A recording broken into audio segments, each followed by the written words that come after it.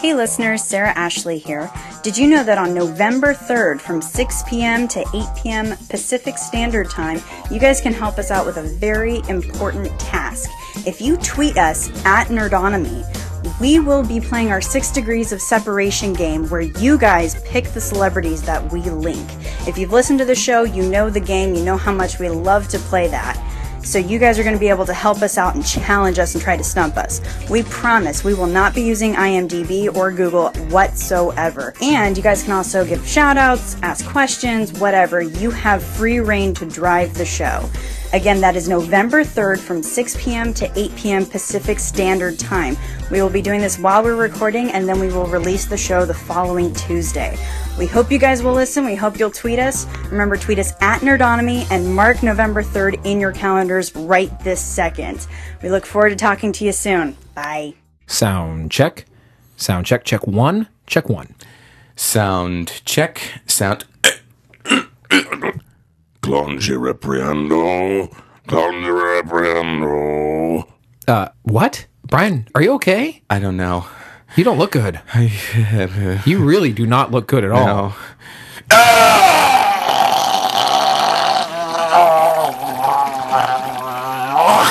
No. Oh my, oh God. I cannot believe this. You're possessed. You're possessed by a demon, and you're the Catholic. I've been waiting for you, Eric. Oh, this is just great. This is what I needed today. This is perfect. Eric, quick. In my backpack. Yeah, okay. There's an emergency kit. All right. Hurry.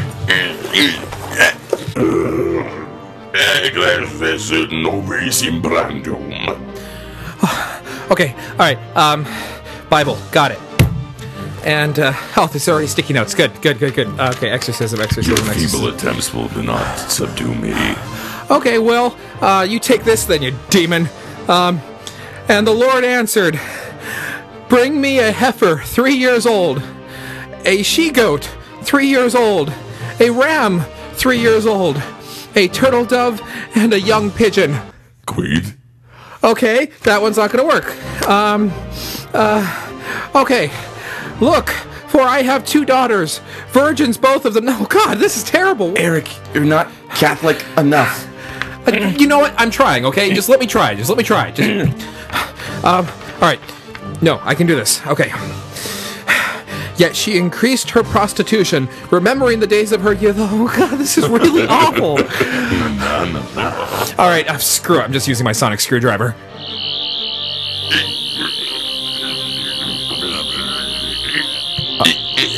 It's out. Okay. Eric, hang on. Yeah, I got it. Wait. I'm holding it with my sonic screwdriver. No, it's not going to be good enough. It's not strong enough. Proton pack. Proton pack. Suck on this. Wait, where's the trap? I got it. All those vanilla sweets and cheesecake. Holy crap. Wow. You all right? I'm fine.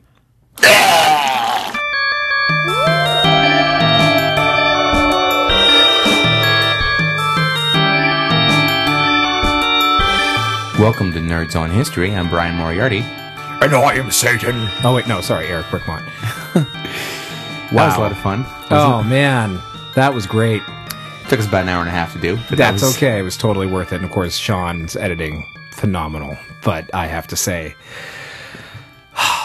so much fun. Listeners, I hope you folks enjoyed it. I am still covered in vomit, but that's fine. I'm a father. I'm used to it. We really, this is just me as an actor, but I really am devoted to realism in performance. So I totally drank like 2 cans of pea soup before we recorded. We wanted to tweet pictures of the Nerd Cave tonight, and we just can't because it's so obscene. It's disgusting. It's pretty rank. Thank you, Brian. I really appreciate that. But the stains will come out. Well, the carpet's green, so we're fine if they don't come out. It all blends together. See? Well done. Wow, this has been just a crazy month. This has been so much fun. I have absolutely loved doing Halloween episodes the entire month. I wasn't sure how it was going to work out, to be totally honest. And it seems that I'm not alone in that. Listener feedback has exploded in the past couple of weeks.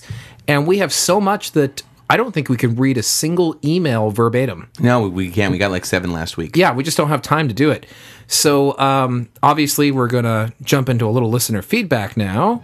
This week in Listener Feedback. Oh, love that jingle. Never gets tired. Okay, you want to start? Sure. Our first one we have is from Alicia. Alicia went on to say that she started listening to the Nerds on History podcast, and she really enjoys it. She loves any podcast that's based on history. She works at home as a web developer, and our show keeps her entertained and enlightened, which we appreciate, of course. She also appreciates the passion we have for sharing our stories. And the research is unquestionable to a viewer, so that's good. Good. Fantastic. Good. She did say, though, she had a suggestion for us, which was she loves the idea of doing a show on Polish warriors, Polish hussars, and who wore wings on their backs. Ooh. So that's kind of an interesting topic. I think we should go for that. That would be fun. We could do the most forgotten about yet most amazing warriors in history. Sure. That'd That be would great. be cool. Yeah. That would be cool. This one comes from Michelle. Just finished listening to your vampire episode and wanted to recommend a book for you or any listeners interested in learning more about the history, lore, and cultural impact of vampires. It's called Vampire Forensics, and it's written by Mark Colin Jenkins, and is a great resource that melds history, mythology, and anthropology quite nicely.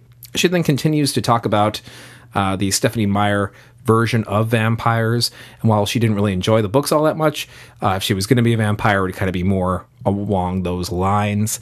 She has an interesting question for us, though. If you were a vampire incarnation through mythology, well, who would you want to be? That's a good question. Who would you want to be, Eric? I would want to be a bloated, rotting corpse. I want to go classic. I want to go old right. school. Okay. Sure. I, Hey, if that's what floats your boat I don't need a lovely or your mansion. carcass, Just, that's fine. Yeah. hole in the ground is fine. Cool. Probably Dracula. Yeah, shocker. Yeah. Actually, I would say if it had to be one specific character, probably Louis from Interview with the Vampire. Okay, fair enough. Then I'm going to change mine. Nosferatu. Nosferatu? I always thought I would look pretty neat, bald with large nails. You should do that now. Yeah, I know. Yeah. But I won't. Okay. Martha would divorce me. She wouldn't really do that. She might. I think she'd be into it. Anyhow, Michelle continues.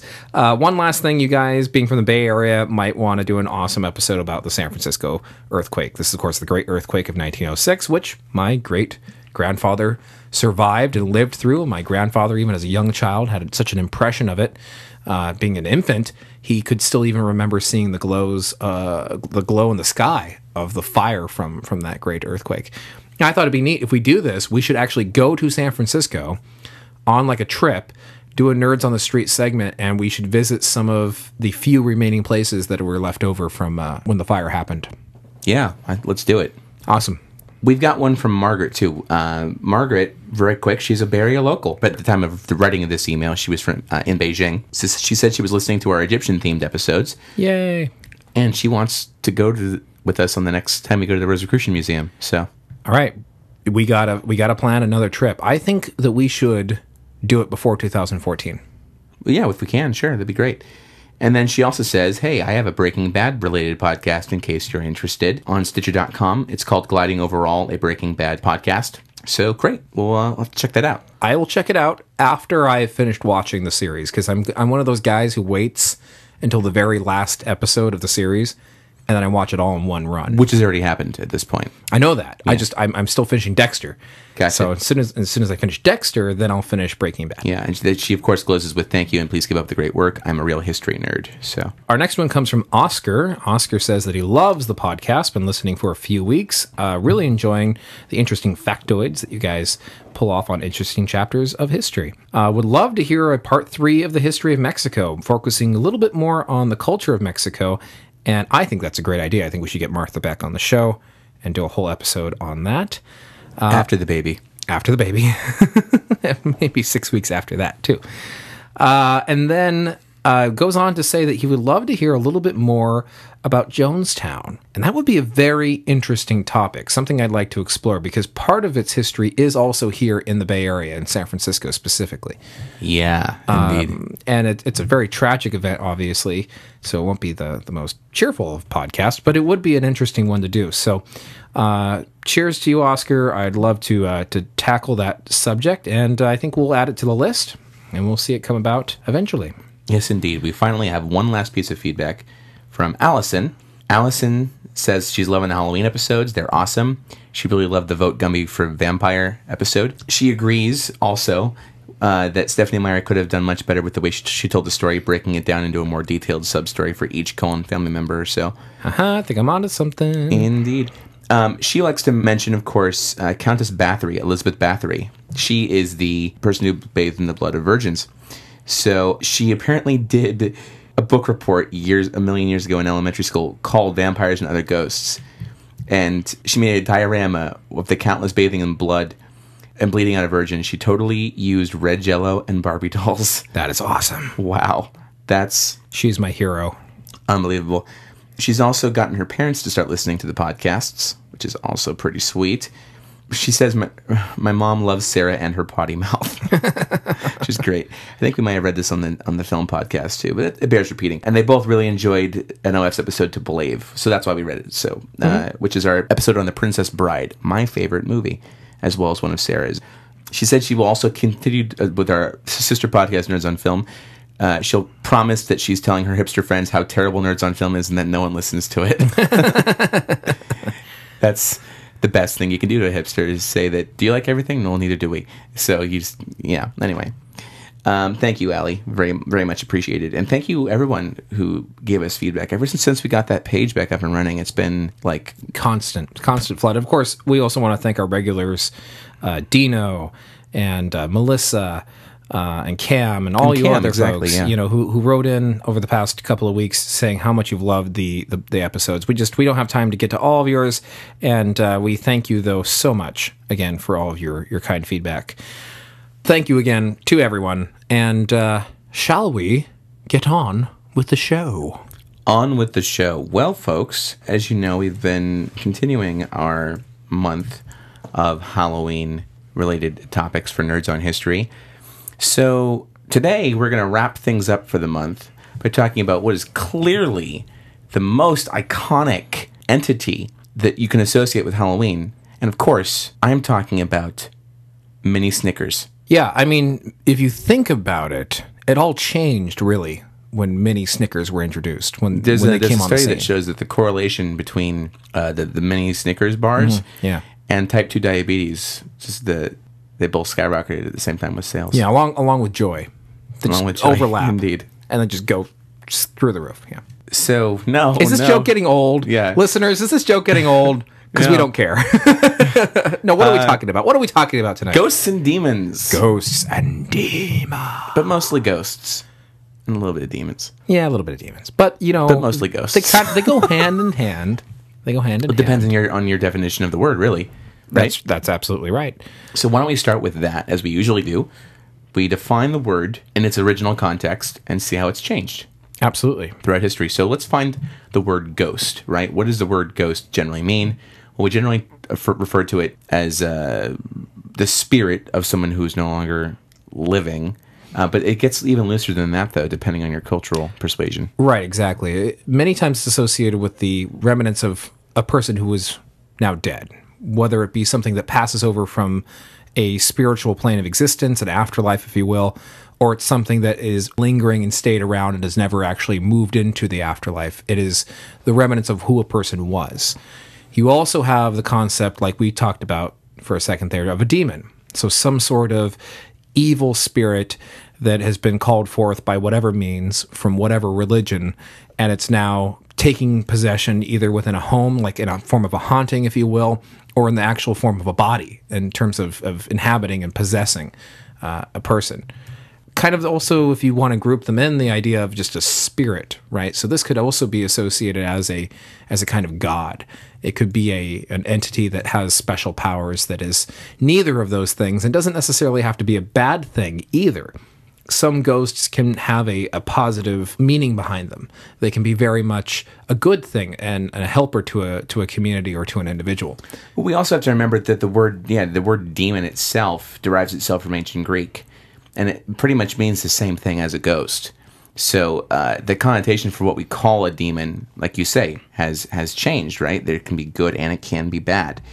Do we actually have the word ghost looked up, the origin of it? We do. So if we look at the English word ghost and we look at the Old English ghast, which comes from most likely a Germanic origin, right? So most likely something in the West Germanic area. And this is oftentimes rooted as meaning kind of fury or anger or rage. It's a very, very spiteful, very vengeful kind of word. And the word Geist as well means spirit in German, so there's more than likely some influence there as well. They eventually kind of became synonymous with one another. Yeah. Whereas in Latin, spiritus, meaning to breathe, or a blast of air, a blast of breath. To respiration. Exactly. Right? To exhale, to expel your breath, gets kind of tied in with the concept and the idea of a ghost around the 9th century. And that makes total sense, too, when you say to expire, last breath, right? Mm-hmm, exactly. So... And this is something that is common across cultures around the world, that breathing and respiration are associated with the dead. The ancient Egyptians saw the nose and the mouth as being vessels for the soul, that it could leave one way and come in the other. You also find that in China, there's a lot of myth associated around breathing and particularly on a cold night, seeing one's breath being expelled from the body. All of that could be tied in and associated with these gaseous and kind of bodiless forms of spirits. And which it also makes sense as to why breathing is such an essential part of Eastern meditation and rhythmic breathing and controlling that. Sure, and just the fact that you're breathing means that you're alive. I mean, without a breath, that last breath, oftentimes, if you think about somebody who's on their deathbed and they take one last breath and they usually fill up their lungs as much as they can, that's a very dramatic experience that's happening. It's very psychologically impactful, really. Sure. So no surprise that these words kind of all came to be their current meaning and our current understanding for what a ghost is or could be. So I think we've touched on this a little bit already. We're trying to define a ghost, and when you define a ghost, you really come back to its ancient roots. You come back to something that's very likely prehistoric in terms of are trying to understand it and are trying to weave it into our existence and our daily lives and being able to explain this supposed phenomena. And that is just association with the afterlife, ancestor worship, and the desire for our souls to continue after our death. I mean, you could argue that this is the one binding spiritual belief behind every religious persuasion, that there is something that happens post-mortem. There is some sort of existence that exceeds death. And it's probably the single most ancient belief that everything that we all share, regardless of your persuasion. And it can take on a lot of different forms from around the world, but the core belief is a continuation in one way or another. Even atheists who don't necessarily believe in God do some believe in existence after life, but they think of it more in terms of pure energy, that energy doesn't get created or destroyed, it just exists. And therefore, when the body is decomposing, that's a release of energy. And that becomes something else. That becomes essentially the earth, that becomes the ground beneath us, it becomes a gas that's expelled into the air. So even atheists, if you can kind of fathom that, believe in the continuation after death in one form or another. What was it that Carl Sagan said? We are all made of star stuff? Yeah, it's true. I mean, everything in the universe is made from all the stuff that was created at those first few moments in the Big Bang, and it continues to exist, and it just exists in different forms as it progresses and changes. Right. So there is a science behind that, really. There is some truth behind that, and like you said, it's a unifying kind of truth that kind of comes together to all cultures. Well, I think if we're going to discuss ghosts and talking about really the paranormal is what we're touching upon, why don't we make it more transparent where we stand on this? Because I think that'll help understand where we are in the discussion. Great idea. Yeah. For me, I mean, you guys, it's no surprise for our longtime listeners that I'm Catholic. By no means devout, but I am a believer. And because of the experiences I've had as a child and as a young adult, I cannot deny the possibility of these things existing, of ghosts, demons, demonic possession, if you want to go there, like we did in the cold open. However, I am a skeptic too. I accept that there are, of course, there are alternative explanations, and I think you need to have that because it's very easy to get roped in to concepts that don't necessarily have as much weight as they really give. You have to look at things as objectively as you can, but be open to realizing that there could be something beyond what you can explain, but you have to try to explain it first. Right. And I'm in kind of a similar boat as you. I am agnostic, so I look at it all from the big picture. I don't follow any specific doctrine or religion or creed or whatever, right? I don't fit into any of those things. I call myself a skeptic believer, which I know is kind of a contradiction in terms, but I am skeptical in the sense that, like you said, I look at everything as logical as possible. I look for a natural explanation first. And then once I've eliminated all of those possibilities, I see maybe there's something that I just don't understand, something that I and everyone around me can't explain. So I can't rule out that it doesn't exist. I just don't know how it exists. Sure. And we've been doing that this entire month when we were talking about vampires, when we were talking about monsters and trying to figure out the otherworldly explanations for why people would think these things actually existed, right? The same thing is true for ghosts. Yeah, we're applying the same logic, really. Yes. For me, however, I've actually experienced a couple of things in my life, and I'll talk about them a little later in the podcast, that I can't explain, that I looked for natural explanations around. And the only thing that, for me, works, that fits the mold, is a ghost. So I've actually had a couple of ghostly encounters, and I'll talk about those. And I'll get your opinion on it. Maybe you'll have alternative theories for it. Maybe our listeners will, too. Sure, maybe, yeah. But I think where we differ on this is I'm very much of the classical persuasion where I believe ghosts can be the remnant of what is living. It's a very ancient belief. Sorry, say that. Oh, it's which is, I mean, really the most ancient belief as we were talking about. Whereas I believe quite the opposite. I believe that if a ghost does exist, it's not necessarily the spirit of the dead. In fact, I don't believe it's the spirit of the dead at all. But it could be some remnant of that person, some form of energy that could perhaps be manipulated in such a way that we just are not aware of, that we don't have a science by which to explain. But I think there has to be a scientific explanation for it all. I just think that it's a science that's a little bit beyond our reach. Mongoose equation. Mongoose equation, exactly. The guiding principle of my life. But I will say that I am open also to an even perhaps more bizarre explanation for what ghosts could be. And that is, I think there's a very real possibility that the way human beings have evolved, because we are the most evolved sentient species on this planet, right? That there could be dormant areas of our mind, of our brains, that we just don't understand, that could be unknowing to us, manipulating the world around us. And some people will call it psychic powers, if you will. I don't think it's anything deliberate. I think if it does exist, it could be kind of a way of explaining of how ghosts could come into existence and how they could be, and that it could be individuals who are alive today who are creating these things, manipulating them using their minds and not even being aware of it. Now, I know that in of itself sounds almost as far-reaching as the very concept of as a ghost, but like I said, it's just a theory. I have no kind of proof for it, but hey, nobody does. Yeah, we all have to find a way of explaining things in a way that makes sense to us. Yeah. We've talked about at least the roots of the word and where the belief comes from. Why don't we start diving into the earliest known traditions in cultures where we see ghosts mentioned? Sure, and no surprise, those come from some of the most ancient texts that exist in the world. A la Mesopotamia. All Mesopotamia and ancient Egypt, exactly. And the Mesopotamians, of course, this is an area of the world where later Abrahamic religions would eventually evolve. And so it's no big surprise that this concept and idea of a spirit and a soul that inhabited the living body once and now inhabits a whole other realm of existence, an afterlife, would then pass on to those cultures in a very similar fashion in many later years. And the Mesopotamians, the Egyptians, had a very, very detailed belief in an afterlife, particularly the ancient Egyptians, who believed it was more or less an exact duplication and continuation of the living world. It was just created in a realm where you would exist for all of eternity. But it's a little more complex, particularly with the Egyptians, because they saw many different aspects of a soul. Whereas we generally kind of classify it as one, the Egyptians had it all separated into 5 different parts. And one of those parts, the Ba, was thought to be the one that could kind of manipulate and come back into existence in the living world.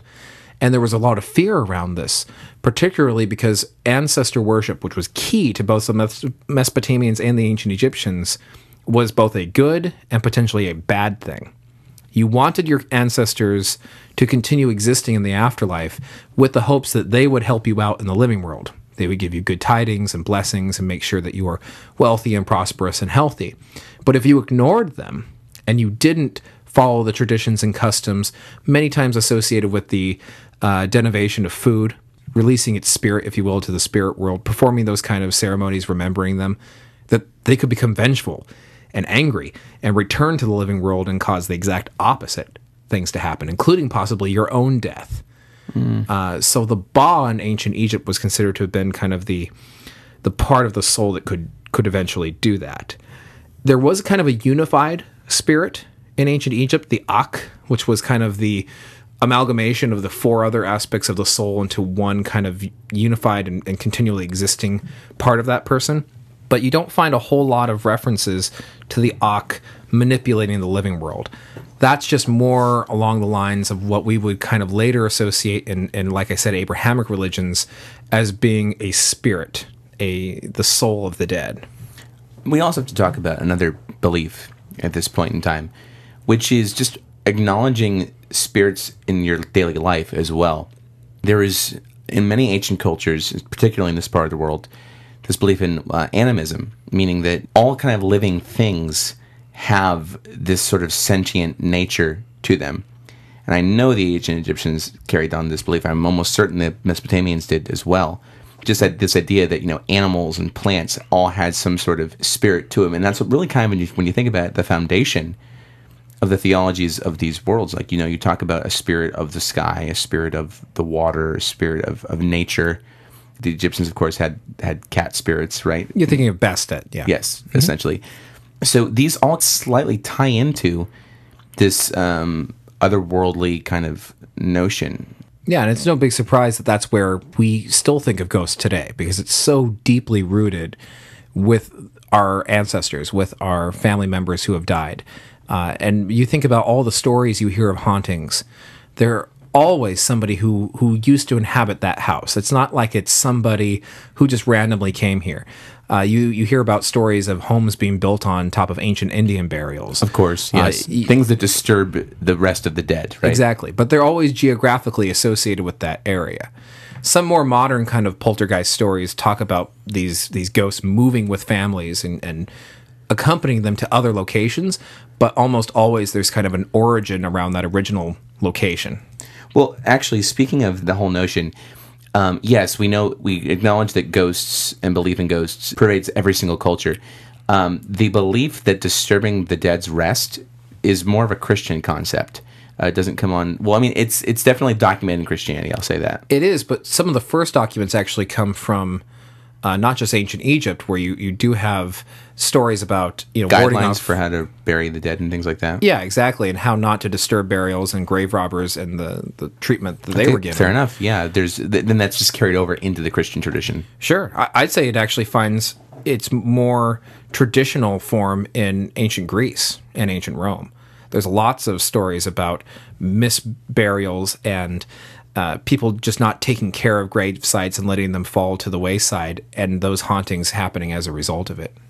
Speaking of ancient Greece and ancient Rome, the Oresteia, which is the Roman trilogy by Aeschylus, which follows basically the story of Agamemnon's family. Agamemnon, one of the characters from the Iliad, if you remember back to sophomore English class, deals with the first time that we know of where a ghost was included into written fiction. And it turns out it's the ghost of, I'm going to say her name wrong, Clytemnestra, who is, I believe, the wife of Agamemnon. Her ghost appears way back in the third part of the trilogy, which is, there's the Agamemnon, the libation bearers, and then the Eumenides. This whole plotline deals with lots of themes of the paranormal. I mean, you have Cassandra, who is someone who's trying to talk to the god Apollo, and Apollo is trying to get with her basically romantically, and she spurns his advances, so he possesses her and gives her the gift of prophecy, but the curse of it is that no one will believe her until it's too late, right? So you see even this whole idea of supernatural possession this early on, 2,500 years ago. Yeah, and it's very different than just even shortly before that with Homer's Odyssey and the Iliad, where you have ghosts kind of taking a very different form. They were more spectral. They were more kind of, if you will, detached from the human element, and they weren't really interacting with people. They were usually called upon for more of prophesizing and things of that nature, for predicting and telling the future and what have you. They were very different than these spirits that kind of end up later on. Sure.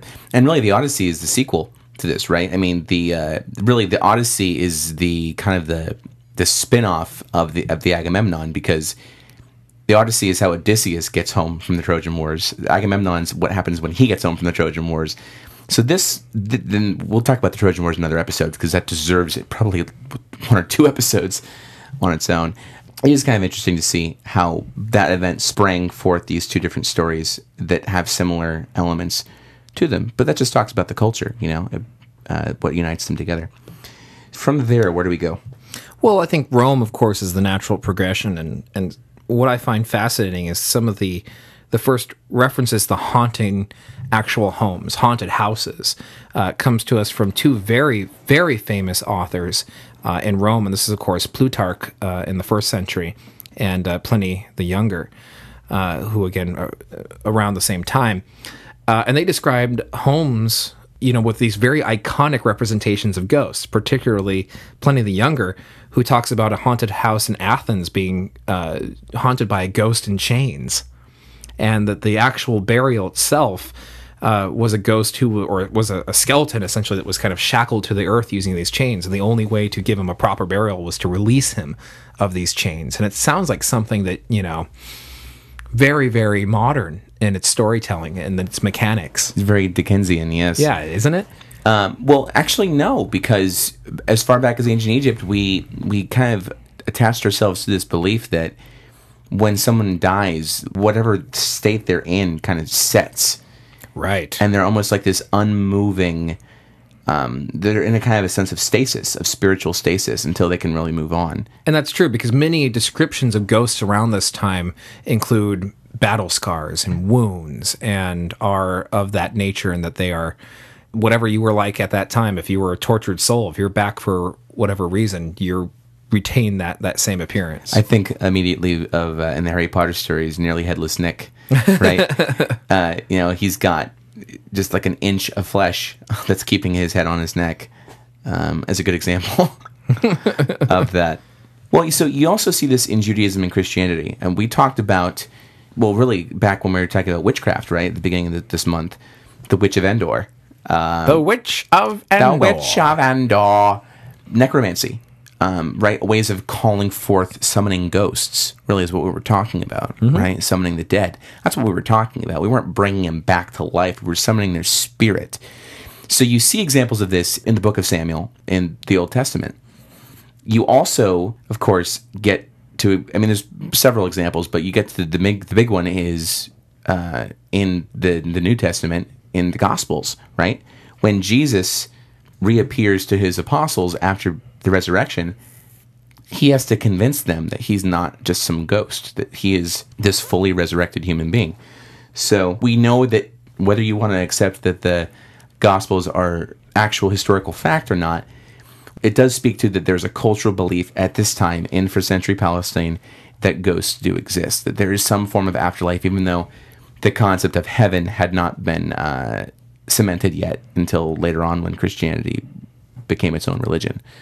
Yeah, absolutely. But we also see in the Bible and in Christianity, and we'll get to this much later on in the episode, but you also start to see examples of exorcisms, right? Jesus exorcised demons a couple times, and that the prophets were able to exorcise demons. Anybody in the Bible who is shown to have tremendous faith has been able to wield that sort of the power of God to wipe away evil spirits, right? And again, we go back to the word spirit. We're talking about what they determine is a ghost, which is a demon, and we'll get to that, I think, as the perceptions change later on. Yeah, well, I think that really happens in the Middle Ages more than just about any point in European history, anyhow. That's when there's a pretty clearly defined definition between the two, where you have a demon and then you have a ghost. Sure. Well, I also think we have to understand, for the Christian concept of that, well, there are different forms of spirit, right? We were talking about how there was the jinn last episode, who are essentially the closest thing to what our word for genies is. Our word for genies is the Arabic word jinn. Sure, and in Islam, they don't have that traditional view of a ghost. The closest they get is the jinn. Exactly. But they're, again, a spectral form, right? But at the same time, we also, in all three of the Abrahamic religions, as well as, really translated into other faiths too, angels and demons. The best thing that I've heard for definition for it was St. Augustine. He wrote I believe it was The City of God, I could be wrong, but he was quoted as defining what an angel actually was. They said that angel is their office, meaning that they're meant to be a messenger, right? Their form is spirit, right? So they're a celestial body created by God who works on God's behalf. A demon, in the Judeo-Christian sense, is a angel who has lost their purpose. They have lost their service to God. They are detached from God. They're tormentors now. They're meant Exactly. to cause the living to sin. Exactly. So they are still spectral in form, right? In a way, kind of like what we've acknowledged with the soul is. Our souls, of course, are bound to our bodies in that mindset. These creatures don't need that. And the Judeo-Christian mindset acknowledges that you don't need a physical body to be a creature. Right. So I guess really in the Middle Ages, what we're talking about is that ghosts are there for a very specific purpose. They have an intent. Whereas with demons are more just malicious for the sake of it, and they're there to torment and do horrible, nasty things. And they can just afflict and affect anybody, whereas ghosts usually have a very specific plan and goal, and oftentimes come back and haunt family members and individuals that they had interactions with when they were alive. Sure, and we aren't just simply talking about the devil, right? It's very easy to say that demons are just Satan. Well, Satan's an example. The devil is an example of a demon. The chiefmost example of it. And we have demonic possession that goes on around the globe. We have religions that have no connection with Judaism and Christianity and Islam that have these concepts and ideas that exist completely separate from an idea of Satan. But evil demons are still, again, a universal idea that's all over the place. Indeed. And I think the other universal concept is that pretty much every method for expelling these demons involves some sort of religious ritual. Oh, of course. That usually involves prayer, incantation. Oftentimes incense, oftentimes some sort of magical instrument or device, whether that be a crucifix or whether it be some other type Christians would be very touchy about you calling a crucifix magical. Well, let me we're just putting it out there. In an anthropological sense, an object that's been bestowed with a special meaning or power. It may be a crucifix for a Christian. It may be something completely different for a member of a different religion. Let's use the word metaphysical just to be... Sure. Yeah. Meant no offense. Of course not, but just, my bad, as they say. I don't know who says that. I don't really say that. But anyway, what you have, though, is there's, like you said, some sort of ritual that kind of has to go along with all of this. And they oftentimes include words that are very harsh, very angry, to exorcise these demons, to get the body to expel them, invoking the person who's possessed in their emotions and their feelings about family members and loved ones, and calling up these ideas. This is something that you see all around the world. Also, water. You think of holy water, right? And you think of it being used in this very typical sense that you see in all the exorcism movies and all of that, and all the actual exorcisms that have happened that the Catholic Church acknowledge and admit to. And you see water, again, as a libation, as a sacred device and tool being used all over the globe. Right. Well, I mean, if you think about the symbolism behind water, water is a purifying form, right? I mean, bathing is part of the ritual in Judaism. You had to cleanse your body before you could enter the temple. Way before Judaism, even back in ancient Egypt. Sure. The priests had whole sections of the temple dedicated just for bathing, and they had to continue to bathe as they moved through different parts of the temple. So it makes total sense that you could use this as a means, and especially ones that you've acknowledged are sacred forms of this agent, that you would use that to help expel evil spirits as well. Absolutely. I do say, though, the Christian tradition of exorcism is probably the most well documented on the planet. I have no refutation to that. It is, yeah. And it's largely taken on the same concept, even though as you get into the more Protestant forms of exorcism, it does vary a little bit, but mostly it's the same kind of idea. It's a series of prayers and a series of, you have to reflect upon yourself. To be the exorcist, you have to be in a metaphysical state where you cannot be vulnerable. Because the belief is if you go into that sense of exorcism and demonic possession without having a firm spiritual resolve, you are opening yourself up for possession as well. So you need to be as firm as you can. If you are a priest, and you usually have to be to perform an exorcism at minimum, you need to at least have gone to confession and make sure that any sins that are on your soul have already been absolved for you. You do lots of preparation. If you are a non-Catholic Christian who believes in simply just repenting for your sins and prayer, you need to have a moment of firm contemplation and repentance to feel that your guilt has been removed from you before you do this. And, it's easy for the apostles and Jesus in the Bible just because, him hanging around, Jesus being being who he claimed to be, it was easy. It was just, no, get out of here and done. And the apostles having the gift of the Holy Spirit, as Christians believe, same thing. It's just snap and then you're done. Every person, with those few exceptions, has to have an act of faith where they are acknowledging that they are the instrument of God in this sense, the instrument of this good divine force that is going to wash away that spirit. Sure. I mean, if you're going up against Jesus, it's like being a rookie up at the plate and you're going up against Babe Ruth. Sure. You might be a really good player, and I'm sure you can get lucky if you got lots of practice, but Babe Ruth is just a natural. Exactly. Exactly. So in the Catholic Church, even to this modern day in the 21st century, we deal with demonic possessions. It is still a fully recognized rite in the church. There is the rite of exorcism. It is not considered necessarily a sacrament, but it is definitely practiced. It was revised in Vatican II.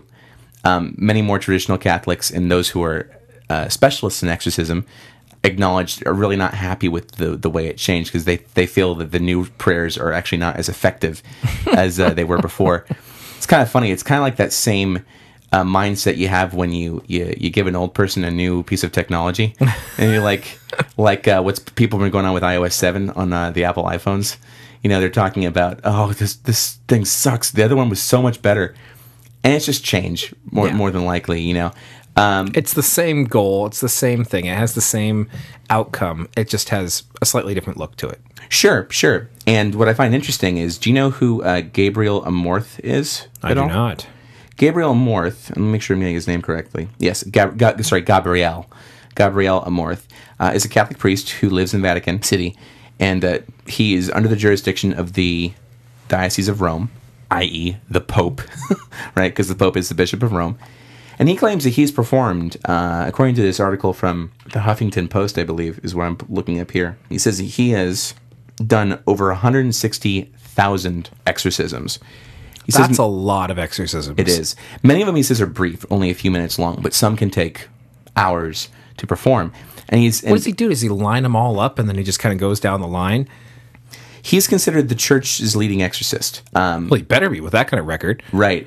Little known fact, the Pope can also be called upon to do exorcisms. I mean, I don't think any of them have ever been publicly announced. Those are only for celebrity exorcisms.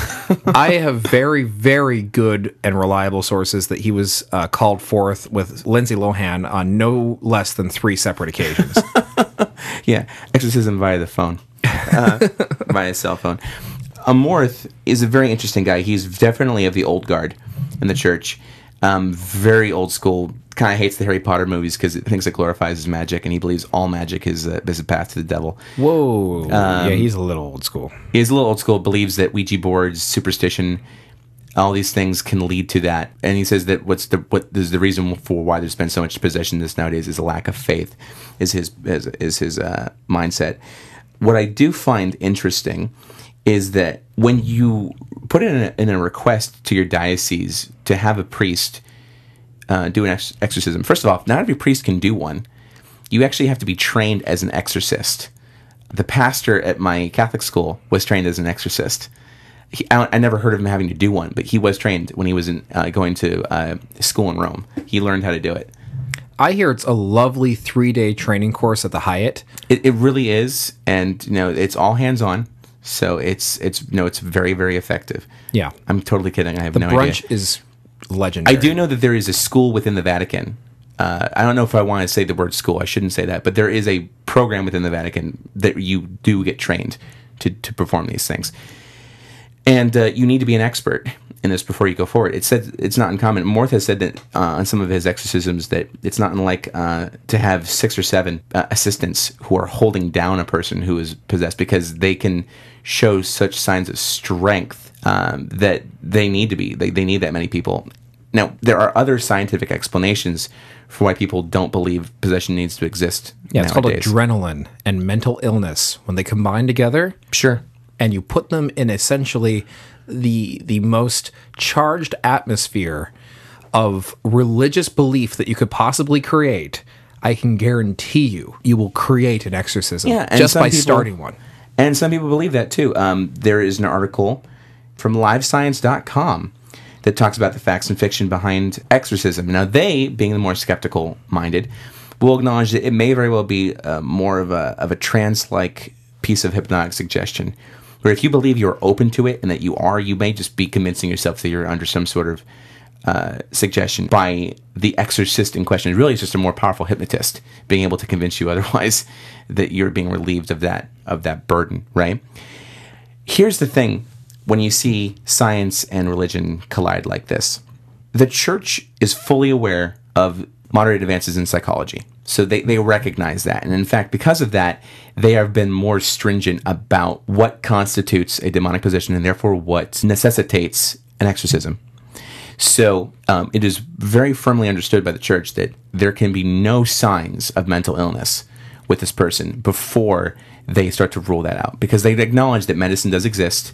There is psychological medicine. You want to bring in a psychologist first to confirm that there's not something else that they can't treat beforehand. That being the case, there are still many exorcisms that are performed each year within the church. One of my favorite exchanges in the movie The Exorcist is when, was it Father Damien? I think he's the primary figure in the movie. Father Damien was the priest who lived with lepers in Hawaii. His name is Father Lancaster Marin. Fair enough. Yeah. I will say this, no joke, Gabriel Amorth's favorite movie is The Exorcist. The reason why, he said, it is the most accurate depiction of an exorcism that he's ever seen on film. Though he does say he does admit that the special effects in the movie are a bit overdone. Of course. The exact process of what happens and what occurrences took place, because it is also based on a true story, he says that's the closest thing it's gotten to it. Yeah. I mean, I love that exchange, though, that he has at some point in the movie. I don't remember precisely when, obviously. I don't remember the character's real name. But be that as it may, he's talking about how exorcism has evolved since the Middle Ages, right? They're not just there to go on a witch hunt. They're there to rule out first any kind of psychological problems that are going on. In fact, that he himself is trained as a trained psychologist, and only then, once they're sure, then they move forward. And obviously he goes in there and she starts throwing up pea soup and all sorts of stuff. But so that's what pushes them over the edge. But I do appreciate that, and I believe that is very true to the actual act of an exorcism. That's kind of the steps they take and the words they say and the tools they use. Of course, obviously, there's so much fantasy involved with all that, because let's face it, if you've ever seen video of these exorcisms, yes, the people are acting very violently. Yes, they have incredible strength. Yes, they might even be speaking seemingly in languages that they didn't know previously, or so they claim. But they're not turning green. Their eyes are not turning yellow. They're clearly not producing the kind of, like you said, special effects in the movie. Well, actually, that part was not what he took issue with. It was the objects that were floating around and flying around on its own. The vomiting up strange things actually does happen. He talks about this in an interview that he gave to ABC News a couple years ago. Kind of odd. He keeps a sack, a little pouch of the things that people have vomited up. Because he says it doesn't scare him at all. What a strange collection. Yeah, it does. That needs to be a Discovery Channel show.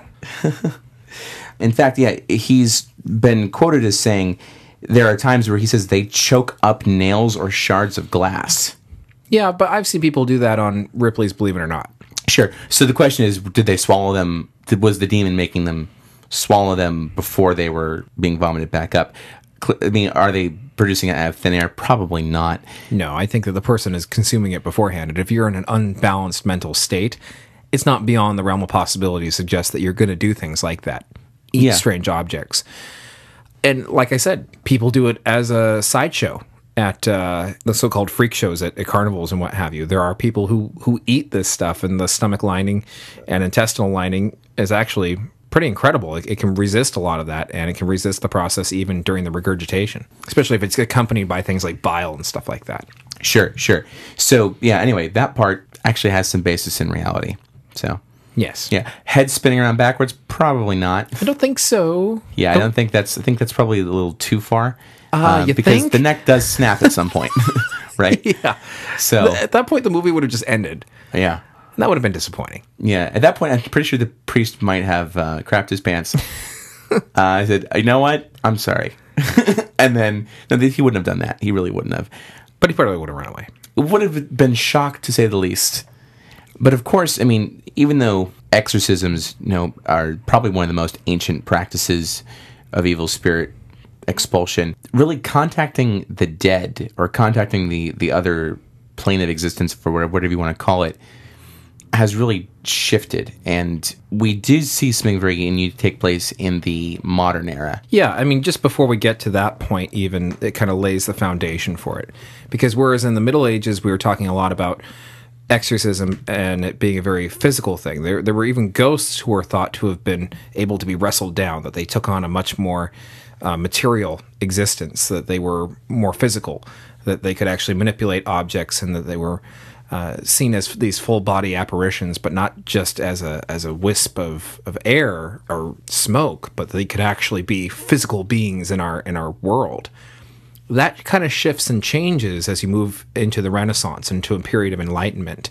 And now you have that whole different perception coming about. Now we kind of push aside these poltergeists, if you will, these ones that can manipulate the physical world, and they kind of return back to this idea that they are strictly the souls of the dead who have come forth, who are usually, again, associated with some sort of tragedy, whether it be a tragic death or the loss of a loved one, or two hearts that are separated. And this is really interesting because once you have the 17th and 18th century kind of come around, with the rise in romanticism. Exactly. Then you have that being reflected with ghosts as well. And people are now telling stories and writing quite a bit of literature about tormented souls that have been separated from their loved ones, and particularly couples that have been separated. And there's stories told all throughout England, which I think is fascinating, about how essentially if you were not given permission by the person on the deathbed to move on and have a relationship with somebody else, they were for sure coming back to haunt you. This is a conversation my wife and I have had. Oh, I'm sure. Yeah, and we talked about this in the vampire episode, The Bride of Corinth, right? The Bride of Corinth was from this exact era in time, the poem about the lost love who comes back because she wants to be with her man. And this is where you see children also being a big focus of ghost lore and myths and stories now. Children who died in tragic ways, who now return to kind of haunt the homes, but in a more playful manner. Many times they're not associated with being evil or mean, tormented spirits, but they're just kind of lost children. And those stories continue on into modern ghost lore and legends and myths today. So it's interesting to kind of see a real quick and abrupt change. And it's almost kind of like demonic possession took over that, again, more hostile physical aspect of ghosts. And then it allowed the more friendly aspect of the ghost, if you will, the Casper effect. Let's just call it that. Thank you. If you weren't going to say it, I was going to.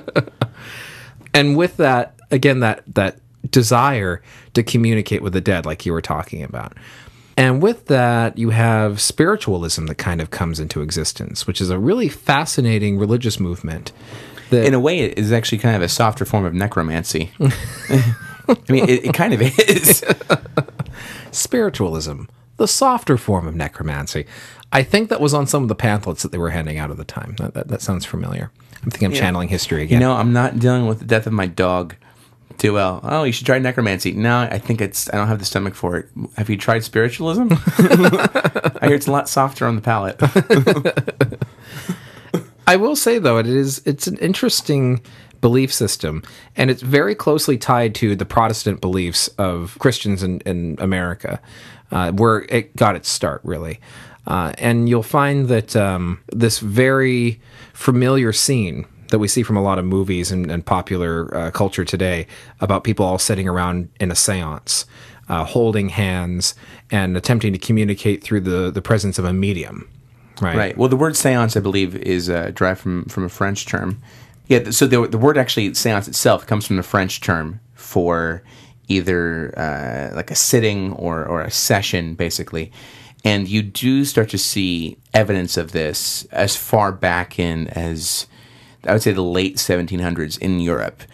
It was not uncommon to start to be developed, I think, right before the French Revolution, if I'm not mistaken. There's a great movie that was from the mid-90s, Jefferson in Paris. Have you heard of it at all? No, I haven't. It starts very odd casting. It's Nick Nolte as Thomas Jefferson, but he does a great job in it. And there's a scene where Jefferson is observing a seance taking place, and it turns out that this whole scene was entirely all parlor tricks. They were trying to, convince people that they could contact the dead. But anyway, that's where that comes from. So, yeah, and you find that for over 100 years, it really gained in popularity to the height of its membership, where they think in around 1887 there were nearly 8 million followers of spiritualism, and it was a very true monotheistic religion. They even had Sunday meetings. They sang hymns. It was very much, like I said, based off of that kind of Protestant archetype. But obviously, the role of the priest was kind of replaced, if you will, by the presence of the medium. And the way that you were connecting with God was more so connecting with the spiritual plane and connecting with these entities that existed on the spiritual plane. Right. And these are also, I think, pop up with the rise of occultism, too, right? Because Sure. occultism was very prominent in the mid to late 1800s. And more importantly, I think more interesting is to see how it kind of ended, right? Because how did it bust?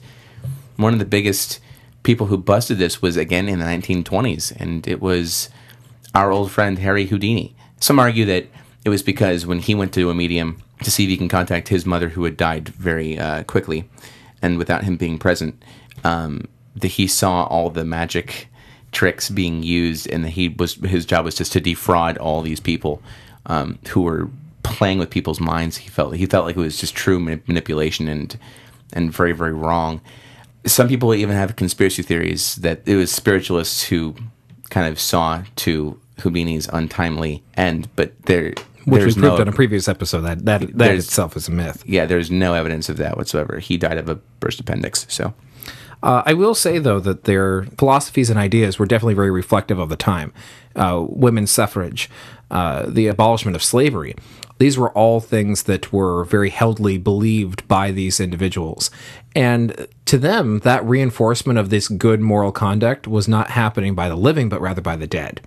And many times this was a message that was being delivered by these mediums, that these people who had died now have a whole different perspective on the world, and people should be treating each other a lot better because they believe that that was God's will, that was God's wish. Hey, 8 million people believing that women should have equal rights and that slavery was a terrible thing. That's not a bad thing in my book. The methods by which they went about to kind of promote their religion, however, like you were saying, Houdini debunked a lot of the tools and techniques that the mediums were using to create this more mystical environment. Obviously not cool. And of course, it would eventually die out as a result of that. But it's interesting, though, because we still see some of this today, right? You see this in television shows. You see this like in the television show Medium. It goes back to Niccolo Machiavelli. He said it was easier to convince you that you were sent from God than to actually be sent from God. I think that's what the armed prophet, I believe is what it was, said. The ends justify the means to some people. Absolutely. And I think that perhaps today, more than any other period in our history, ghosts have become kind of accepted. There are approximately between 35 and 40% of Americans who believe that ghosts are real. And there are, obviously people around the world who share a very similar idea and thought. So I'm not beyond I don't know what the statistic worldwide is. I don't think there's any way to really classify that because there's so many different interpretations of what a ghost is. Sure. I mean, I wouldn't say for certain, but I would probably argue that you don't see that number start to go down until really the rise of modern science, which is again around the same time period, in more the late half of the 19th century. Yeah, but I'm talking about 35 to 40% of Americans today. Sure, and I'm sure believe that in number it. was higher before before the rise of modern science. Difficult to say. I mean, we don't really have Yeah. the statistics for it. I almost think that, again, modern science could help us explain what ghosts were. But of course, there's a lot of debunking that kind of goes into that. We'll touch on that in a second.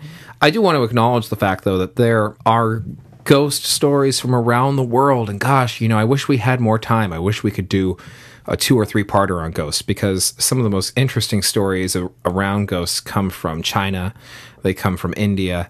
They come from Mexico. And I would love to, in a future episode, probably next year when we do another month of Halloween, because I think we're going to have to. This has been really, really successful. I think that we'll have to explore that aspect of it. No doubt. Maybe some storytelling is due. But I will say that the idea of spirit and ancestor worship continues to this day.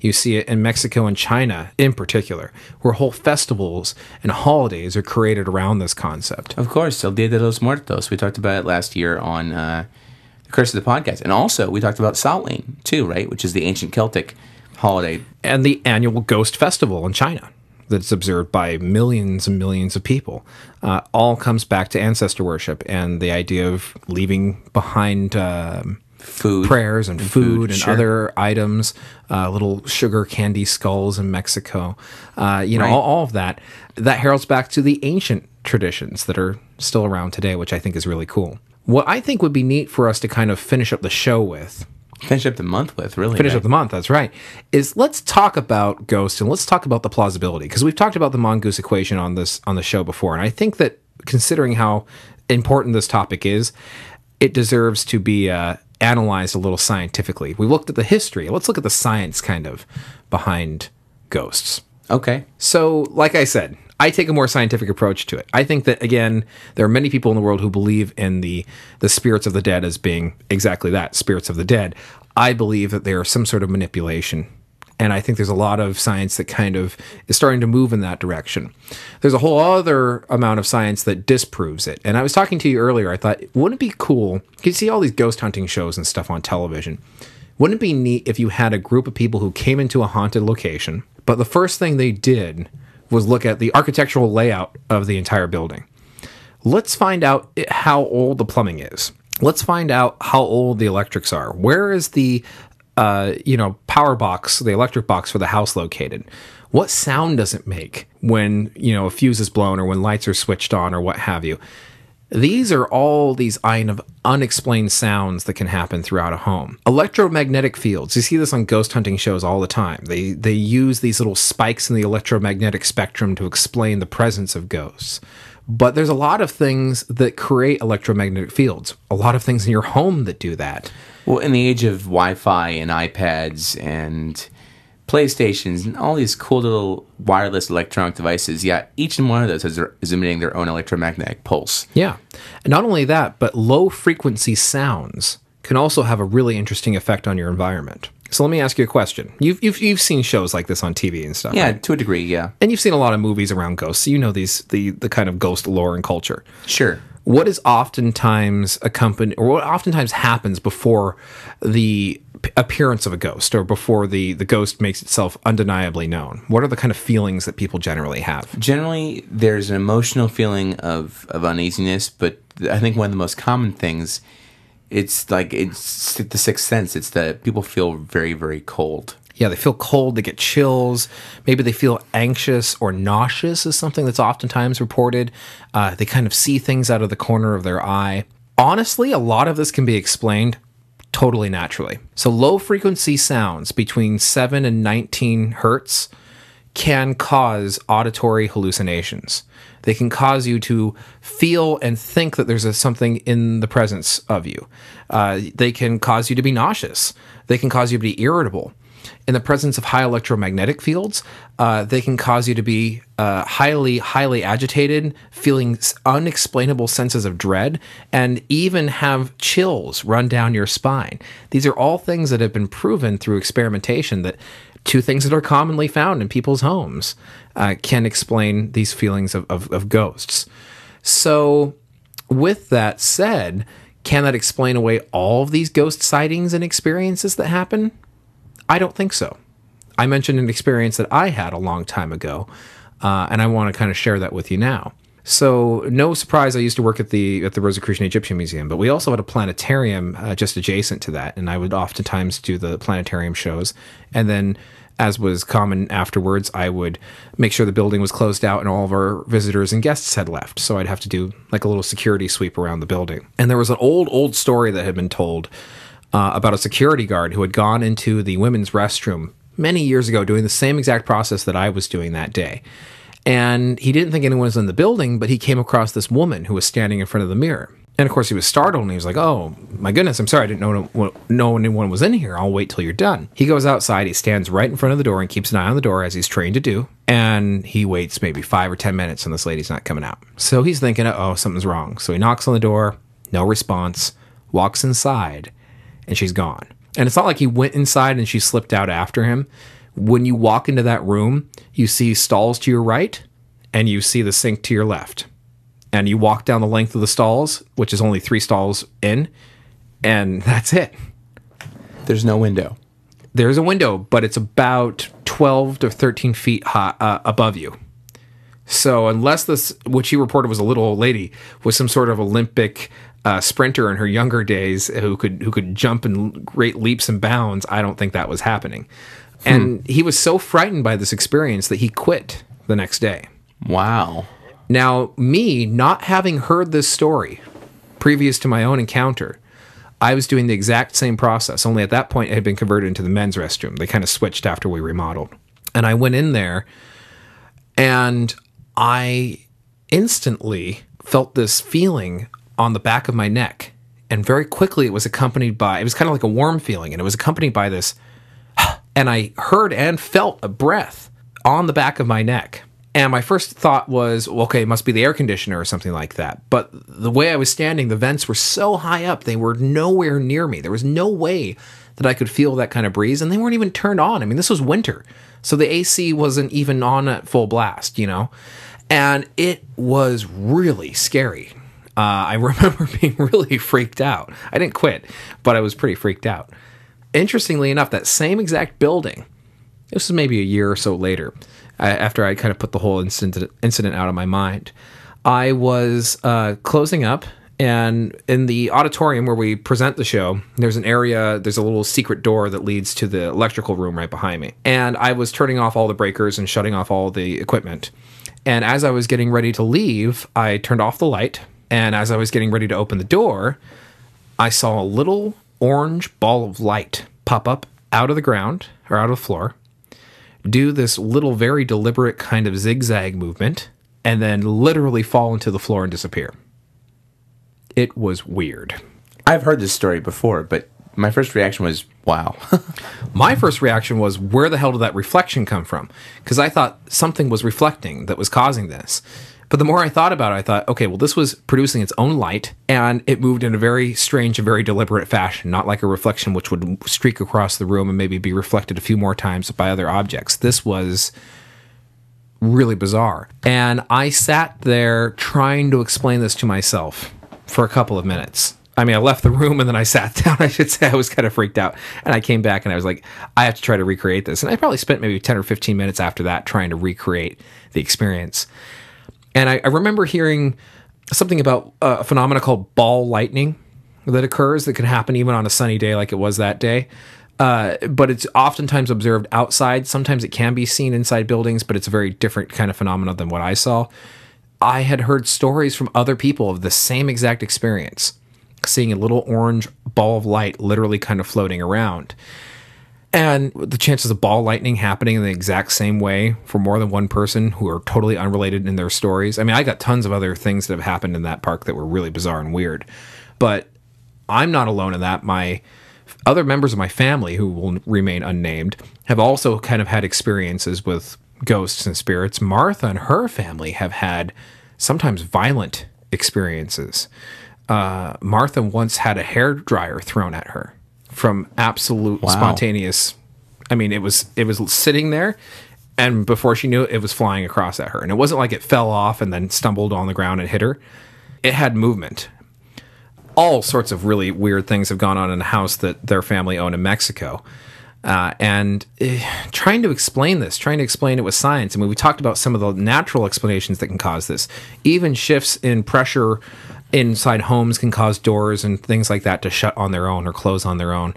That can easily be explained away. Creating these so-called fear cages using electromagnetic fields and low wave audio. Those, again, can explain things. But there are some things that, unless you experience it yourself, You just won't be able to explain. yeah. And I'm fully open to the idea, like I said, that maybe there's some sort of dormant part of our minds that we just don't understand that's manipulating energy in a way, again, that we don't understand, that we don't have a way of explaining.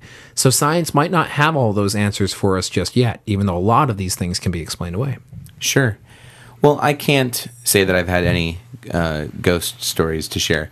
My friends have, though. And my mom has shared some experiences with me that I can't explain. I've had religious experiences I can't explain, but I don't think this is the venue for that, because I think it's a little bit different. But as far as your connection with whether it's energy or people, we've both kind of agreed that there are some things that just science can't prove. And what you want to make of that is, I guess, your own prerogative and your own belief structure. But clearly, it's not something that is only one person feeling. It's something that millions, if not billions, of people have felt and will continue to acknowledge as our culture goes on. Yeah. And again, I just want to say, as a skeptical believer, I do definitely say a lot of these things can be explained away. Sleep paralysis is another thing. You hear these stories about people who are petrified with terror and fear and they can't move, their bodies are locked. That is an actual biological explanation for that goes on. This is a real phenomenon that happens to people, and it's purely biological. It's nothing to do with spirits.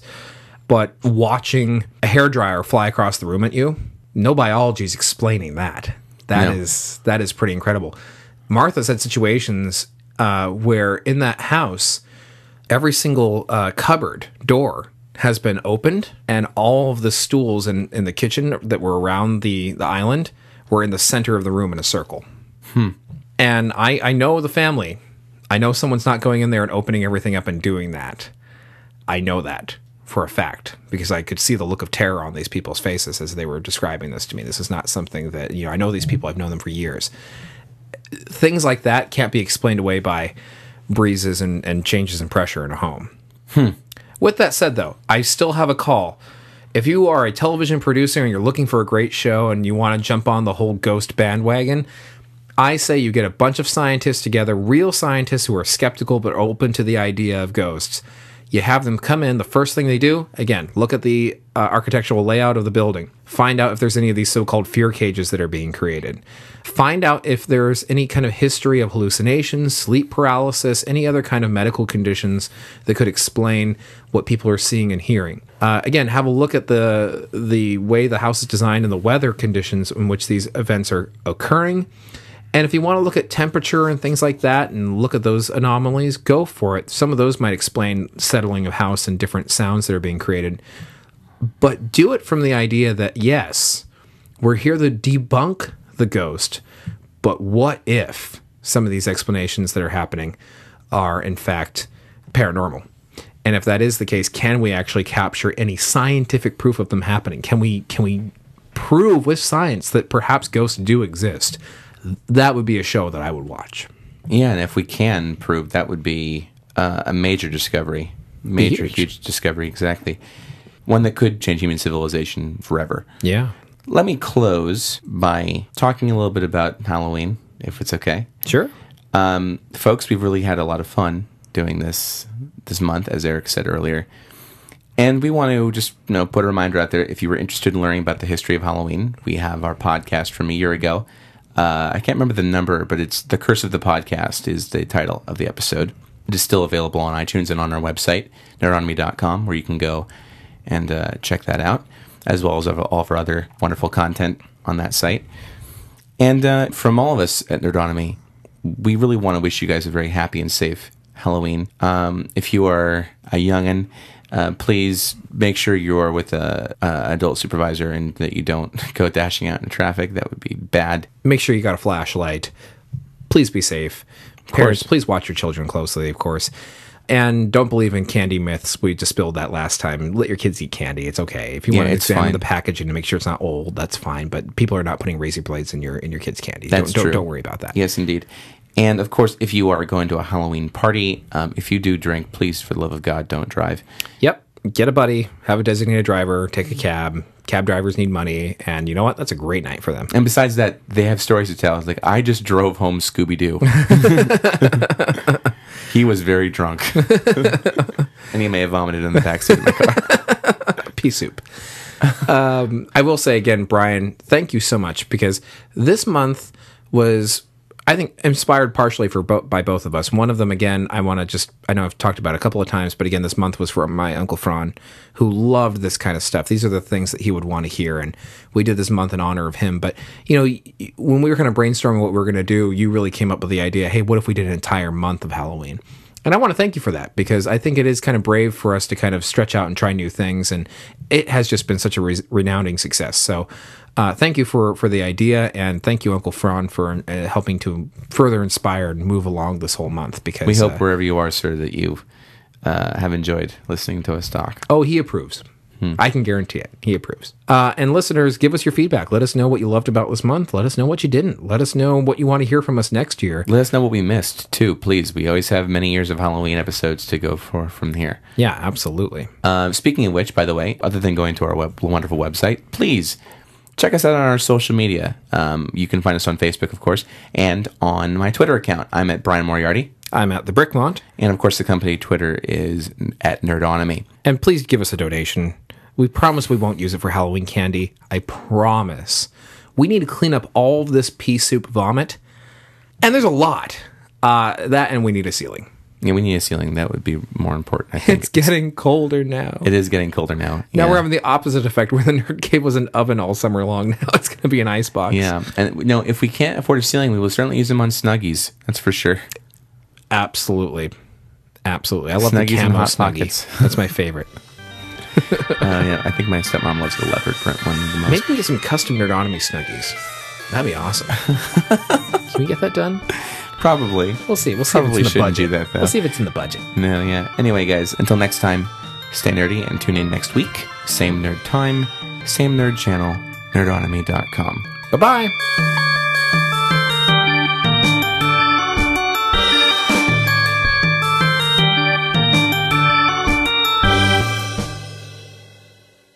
Well, you want to get some chow, Dan? Yeah, I could eat. Oh, God, not you too. Semenefenest, Erneinu, Her, Menetief, Heru, Perewin, Hesaknesakamt. Oh, God, not you too. Sounds like ancient Egyptian. Oh, crap. Eric's possessed by an Egyptian demon? All right, folks. Here we go. Dominus exercitum nomine esse potestas Christi cojat.